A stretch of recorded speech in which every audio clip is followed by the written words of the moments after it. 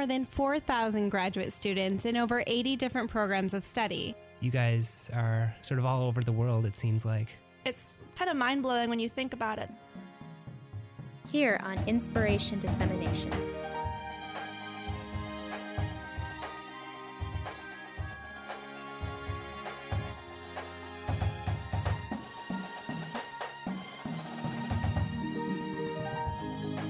But there's actually photographs of this data set stretching over a much longer period of time.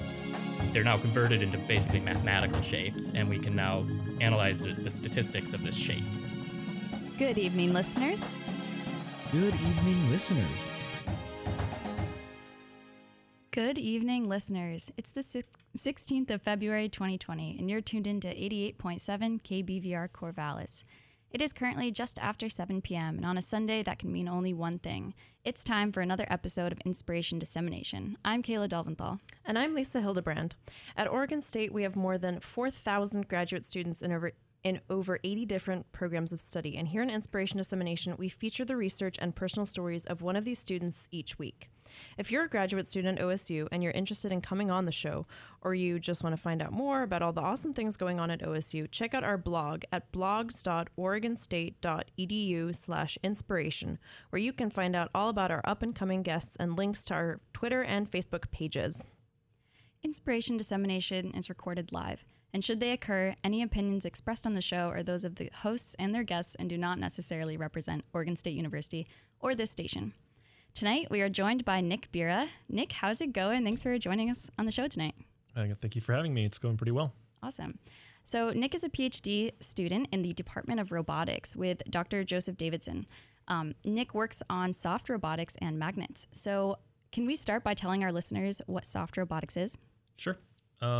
Soft robotics is a branch of robotics concerned with making robots from entirely soft materials, such as silicone, liquid metal, flexible fabrics, air, water, things like that. And why would we want a soft robot? I mean, hard robots look so cool. They do.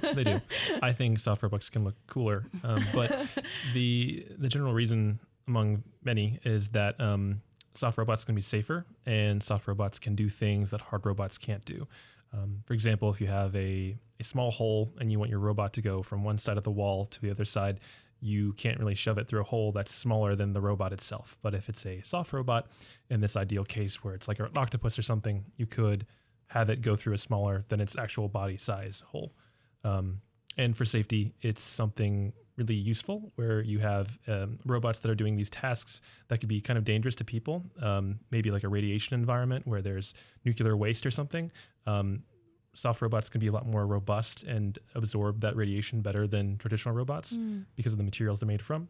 But also if you're in a factory and you're working with robots that are assembling cars and welding things, these robots can move very quickly and be very rigid and dangerous if they run into you.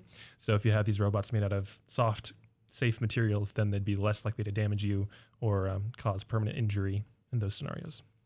Yeah, lots of applications. I think you also, in our pre-interview, you mentioned medical applications probably as well.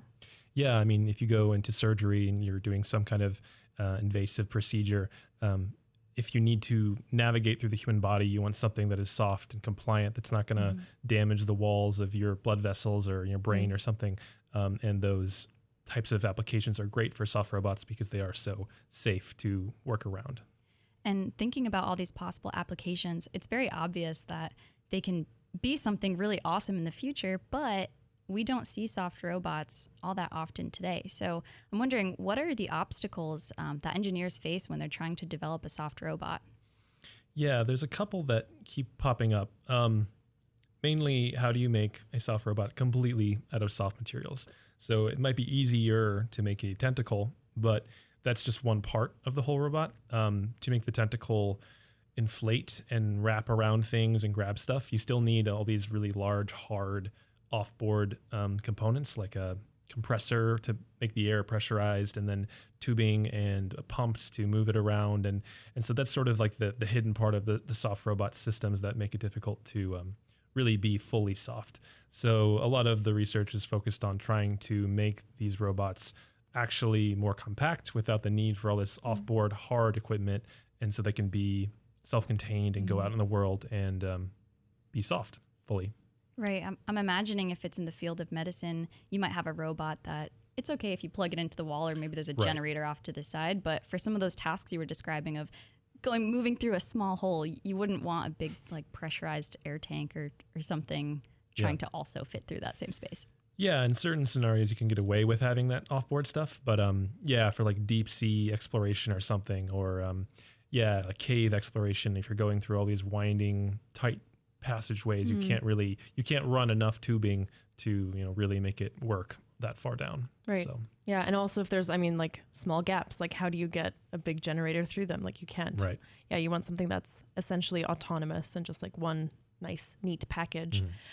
You've kind of hinted at one of the other, I guess, not problems, but something that you're trying to do different. And so you've mentioned like pressurized air or like big tanks that accompany some soft robots. And that's kind of where the second part of your research comes in, because you look at soft robots and magnetism or magnetics.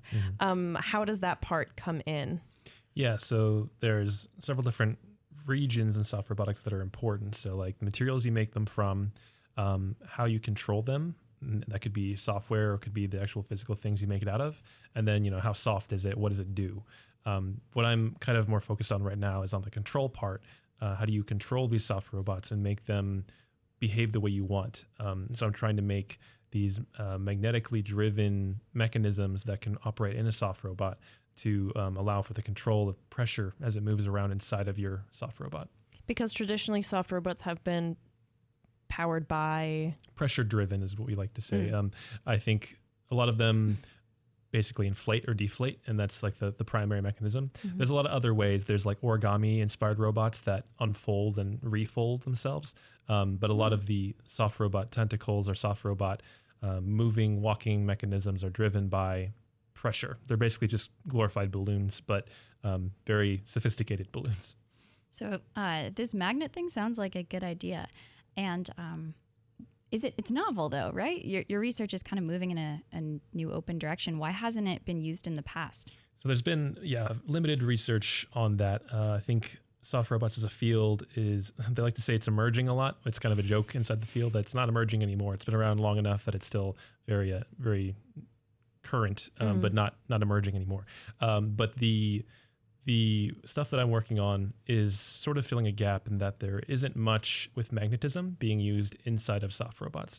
A big part of that is because magnets, as most people think of them, are hard and are these chunks of iron or metals that require a lot of power and amps to actually do and create magnetism the way you want. So I'm trying to replicate a lot of the stuff that's present there, but I'm trying to do it without the need for hard magnets in soft robots. And so you can have a motor, right? Motors are very commonly used in cars and everything else today, but it doesn't make sense to take a motor and shove it into a soft robot because you already have, it's really hard and large and you have all the soft stuff you want it to be. Motors are driven by magnets and electricity. So it's the same kind of idea. How do you replicate some of these principles that are really common in robotics, like moving and grabbing things, but doing it with soft materials. So to be more specific, I'm trying to create magnetic fields inside of my soft robot using soft materials. And there isn't much research being done on that right now. There is some research involving the 3D printing of silicone rubber, which is what is used often in my field for making these soft things. Silicone rubber with neodymium particles embedded in it. Sorry, neodymium. And that is just a really like strong magnetic material. And so what's different about that and what I'm doing, that stuff it responds to a magnetic field. So you can bring in a normal magnet and it would bend towards it like a piece of metal would, like your fridge and a fridge magnet would.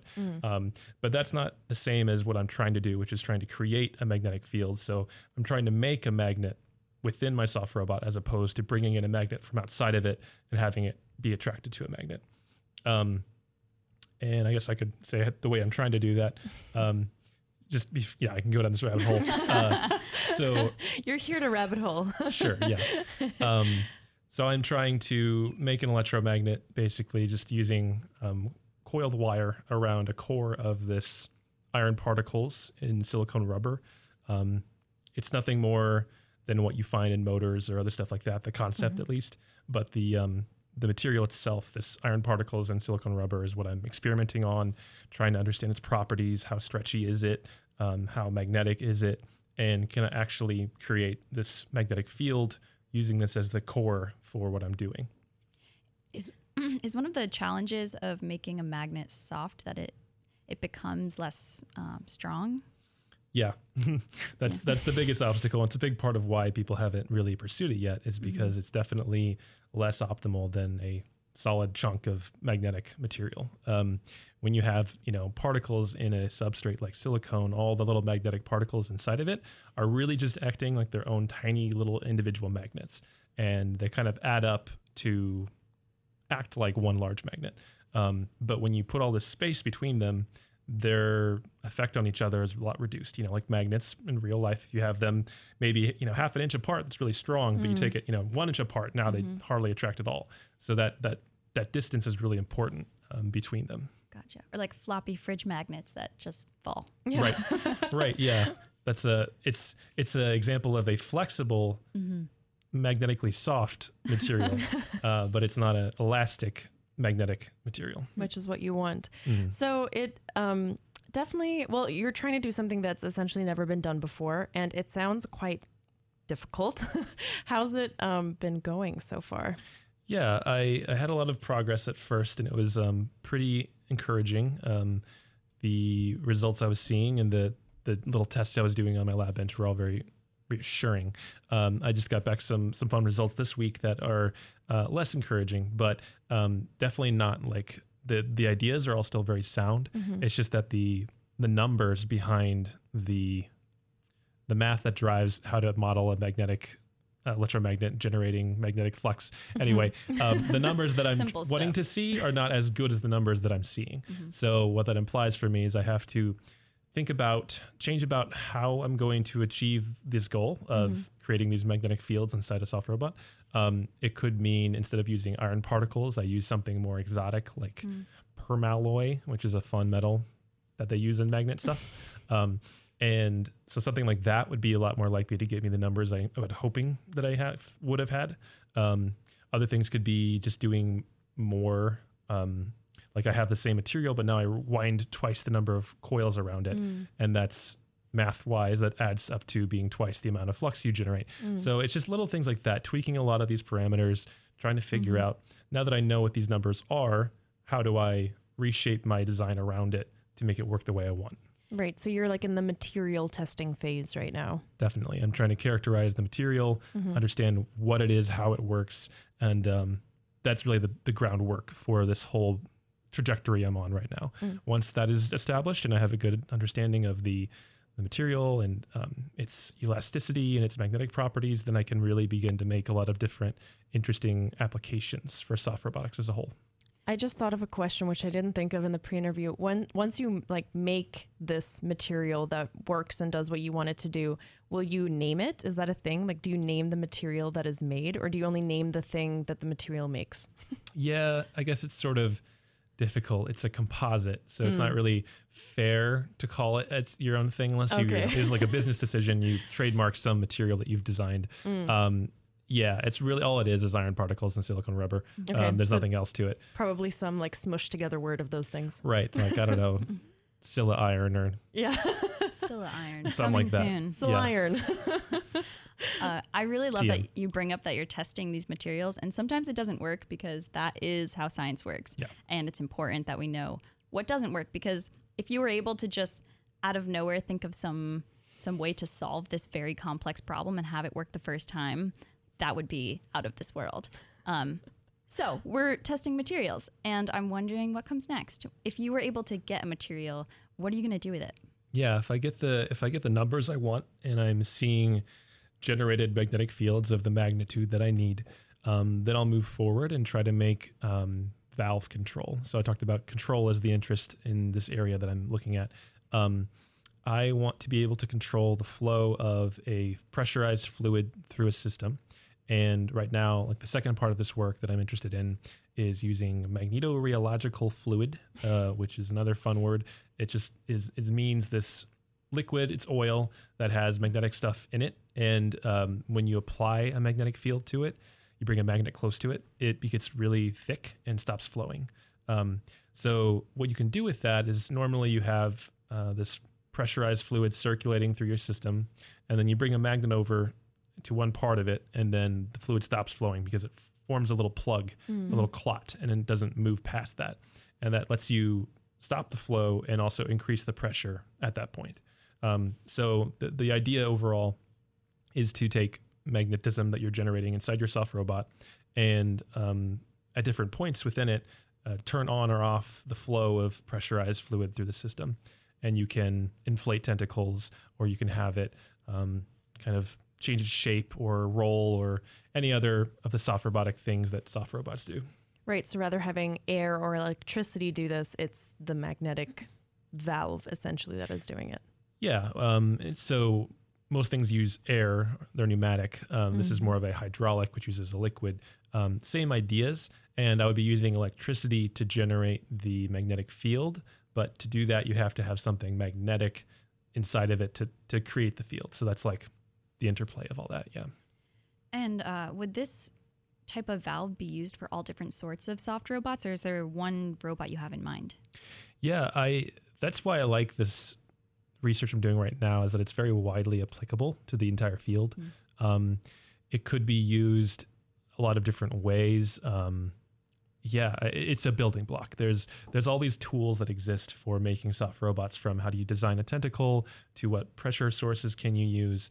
And this is it. This is trying to open up a whole new avenue for other researchers to then play with and make interesting applications. It's not one particular application that's like really targeted at. It's very broadly used. Yeah, I think you said in the pre-interview that like magnetism is this toolbox that hasn't been opened yet at all for like soft robotics, and that like there's so much that can be built upon even just like very basic development. Well, not basic developments, but like building block developments that'll then create even bigger things and ideas. Yeah. The only research that I'm aware of that uses magnetism in soft robots was some great papers from MIT that did, they had this guided surgical robot that would go into your brain, and they'd use the MRI machine to, the material of the robot itself is what I'm working with, but it was with neodymium. And they would have the MRI actually apply fields and push it left or right to steer it through the brain, to an aneurysm in your brain through the brain vessels. And so that's a really cool example. But again, that's the applied, you still need an MRI machine to do that, which is not exactly what we're going for. Great, awesome application, but I'm trying to take away the MRI and just do it from within. Right. Wow. Those are basically the only published papers out there with magnets and soft robots? Mostly, as far as I know. I'm sure other people are working on it right now, because like I've said, it's an unexplored area. It would be silly that I'm the only one thinking about this. So I'm certain there will be a large explosion of related publications in the area in the next couple of years. But that's so crazy to think about, that like you're working off of, the failures and successes of very few people, I guess. Like it's not much is known. And so you are kind of paving the way in this, what I think will be a great application. But yeah, you're kind of in the dark.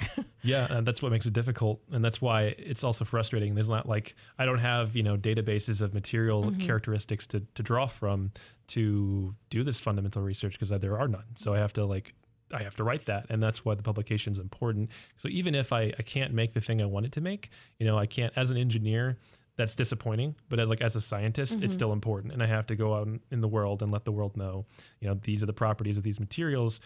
Don't do that, because it won't work very well. But that's okay if that's the case. It's still important, still useful. Yeah, I hoped we get back to that point, because the three of us discussed in our pre-interview that too infrequently do scientists publish the things that don't work, because you could really save other people the time and the money and the effort to do the exact same things that didn't work and then only find that they don't work again. So yeah, still valuable really knowledge. Yeah. So did you just sort of fall into this PhD work, or have you been working on soft robotics before you came to Oregon State? Yeah, there's a bit of a story arc to it. I was doing my undergrad at the University of Missouri, and I had an opportunity to come to Oregon State for a research experience for undergraduates. And that was my first exposure to soft robotics. I was paired up with Dr. Yeatman Gooch. He's no longer here as a faculty member, but it went really well. And I did research on fully soft liquid metal sensors for detecting tissue composition. I don't know. It was a whole thing I tried to work on in one summer, and I got a lot done. But then I didn't touch it for the rest of my undergrad. But as I was applying to grad school, I just looked at all the places I'd been to. I did another internship at MIT and at my own institution. And just in applying for grad schools, I really, really liked Oregon State. I really liked Oregon as a place to live. I liked the climate here and just the work I did here in my department. I really liked everything about it. So I applied here and got in and was very excited for that. And then when I came here, I resumed work with Dr. Manguch and completed the work I did as an undergrad. And that was then published and sent out in fall 2017. And then from that, I went on to work on the next stage, which was not related to sensing. It was related to valve control in soft robotics. I was using electrorheological fluid. It's similar to what I'm trying to do now, but just using high voltage as opposed to magnetic fields. And so I completed that work. That was published recently. I'm going to Paris soon for that, which I'm really excited for. But then, that's been kind of the progression, is that I just kind of started out as more of a chance happening of a research experience, and then really enjoyed it and got into it. And after that, just managed to find my way to magnetism as a unexplored area within soft robotics, and something that I just thought was challenging and interesting. Right. I also just want to point out to listeners that we have this background info that Nick actually published that work that he did as an REU within 4 months of coming to grad school, which I think is amazing, because when you first come to grad school, I was pretty overwhelmed. I was having to take lots of classes, adapting to a new place. So I think that's really amazing. Great work. Thanks. It was a very overwhelming time, but I had already done most of it that summer, and I was just sitting on it for a while and really wanted to send it out. So I did. Even so, I think REU programs are 10 weeks. So yeah. About. It's pretty nice having those early experiences that give you a taste of the things that you like. I think for many people that are going into grad school, sometimes you have an idea of what you want to study, but sometimes you're going in I know I like this field, and hopefully I can find the thing that really gets my attention. So it looked like they grabbed you kind of early at Oregon State for a little bit, and you came back. It's really awesome. Yeah. As a child, were you always into robotics in this field, or is it something that developed later? Well, I have a fun story about that. I was, I think, 3 or 4, and I somehow decided to build a fake robot in my front room. And so I took my mother's vacuum cleaner and dressed it up in random clothes I found laying around, and put on gloves and stuff, and then put a pot lid, a cooking pot with a pot lid on top of it with googly eyes, and named it Mr. Clanky. And there was something that I did multiple times over the next year. I would reassemble Mr. Clanky from household materials in different forms. One had a Jar Jar Binks mask on. I think I found that some other time. It was very strange, but I think there was a vague interest in robotics from early on, and then I have always just enjoyed Legos and making things, sculpture, working with my hands, stuff like that. So I've really kind of gravitated towards it. I did biomedical engineering and computational neuroscience in my undergrad, and that was really fun for me because I got to do a lot of medical oriented stuff, but again, more hands-on than say electrical or computer science, which I tried and dabbled in, but didn't enjoy as much. So I think for me, robotics is very much this great intersection of hands-on engineering and then critical thinking, but also incorporating the human element into it a lot and working with people on some level. Cool. Right on. Also, listeners, if you want to see an iteration of Mr. Clanky, go to the blog, check out the very last blog that was posted. Nick very graciously provided us a photo of young Nick with one of the versions of Mr. Clanky, and it's very sweet. So I would definitely urge you to check that out.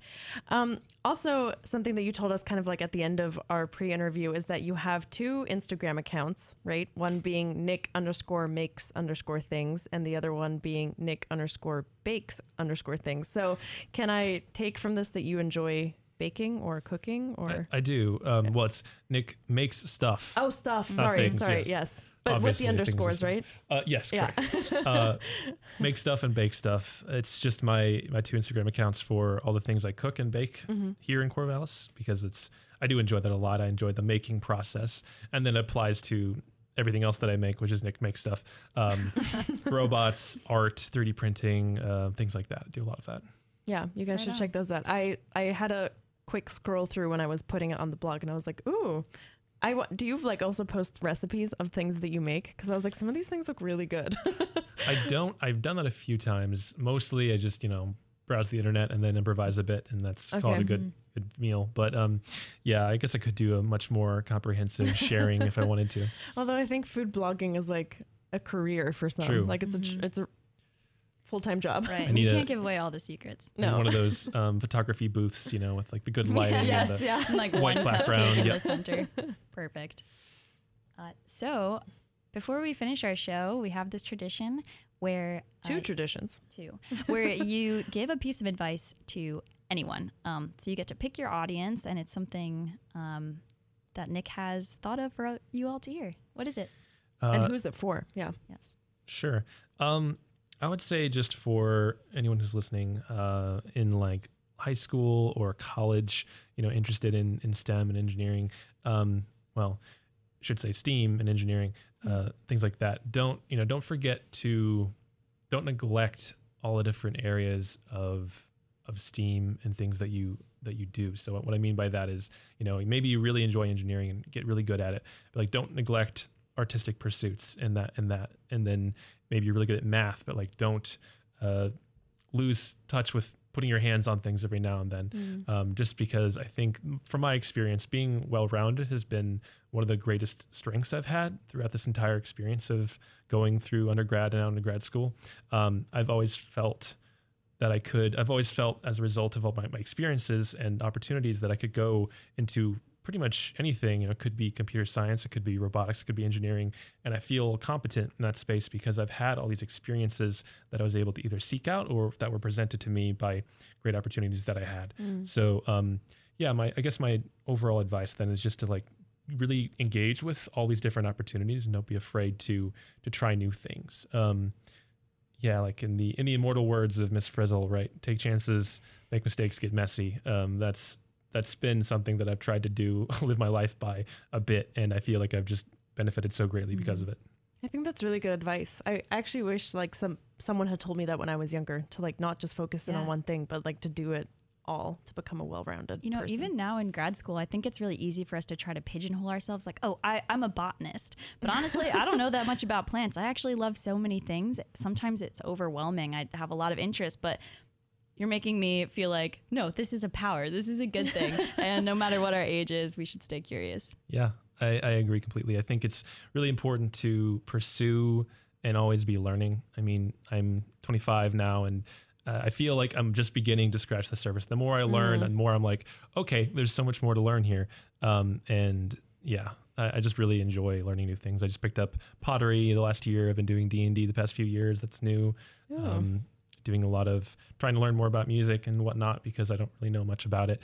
Things like that. Just being curious all the time is a really great way to engage with life, I feel. Yeah. And I think especially being at a university, like there's so many opportunities for you to just dabble in things here at OSU. Yeah. There really are. Great. Yeah. That's a huge reason. Part of the reason why I came back is just I really enjoyed the culture here. I felt like there was so much to do and there were so many opportunities to do them.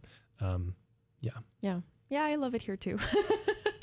Our second tradition on the show is that our guests always get to pick the outro song to their episode. Do you want to preface the song? Do you want to say what it is, or do you want it to be a surprise? I'll just reference why I picked it. Okay.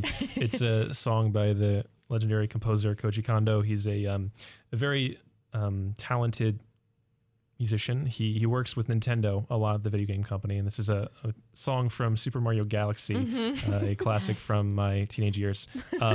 But the reason why I picked it is just because it's orchestral. It is very sweeping and majestic in its scale, and it's something that it's not a type of music that you expect from a game about Mario. But I think for me, it was something that like really inspired my imagination as a younger kid, and led me down to where I am now in terms of like fantasy and enjoying that. So I don't know. I like the piece of music and where it comes from. Awesome. I can't wait to hear it. Yeah. Thanks so much, Nick, for coming on the show. It's been fun learning about soft robotics. It's so far removed from what I do as a marine ecologist. So yeah, thanks for your time and enjoy the song, everybody.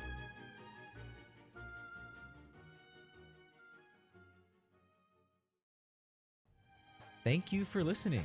If you want to support the show, tell your friends about it and give us a 5-star review on Apple Podcasts, and follow us on Twitter and Facebook at KBVRID.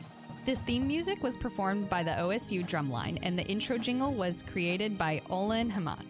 Special thanks to the supporting staff at KBVR that allow the show and podcast to be possible. This show was started by Jean Camvar and Joey Hulbert in 2012. To learn about our current hosts, other graduate students at Oregon State, or if you want to be part of the show, visit our website at blogs.oregonstate.edu/inspiration. Thanks again for listening, and stay curious, my friends.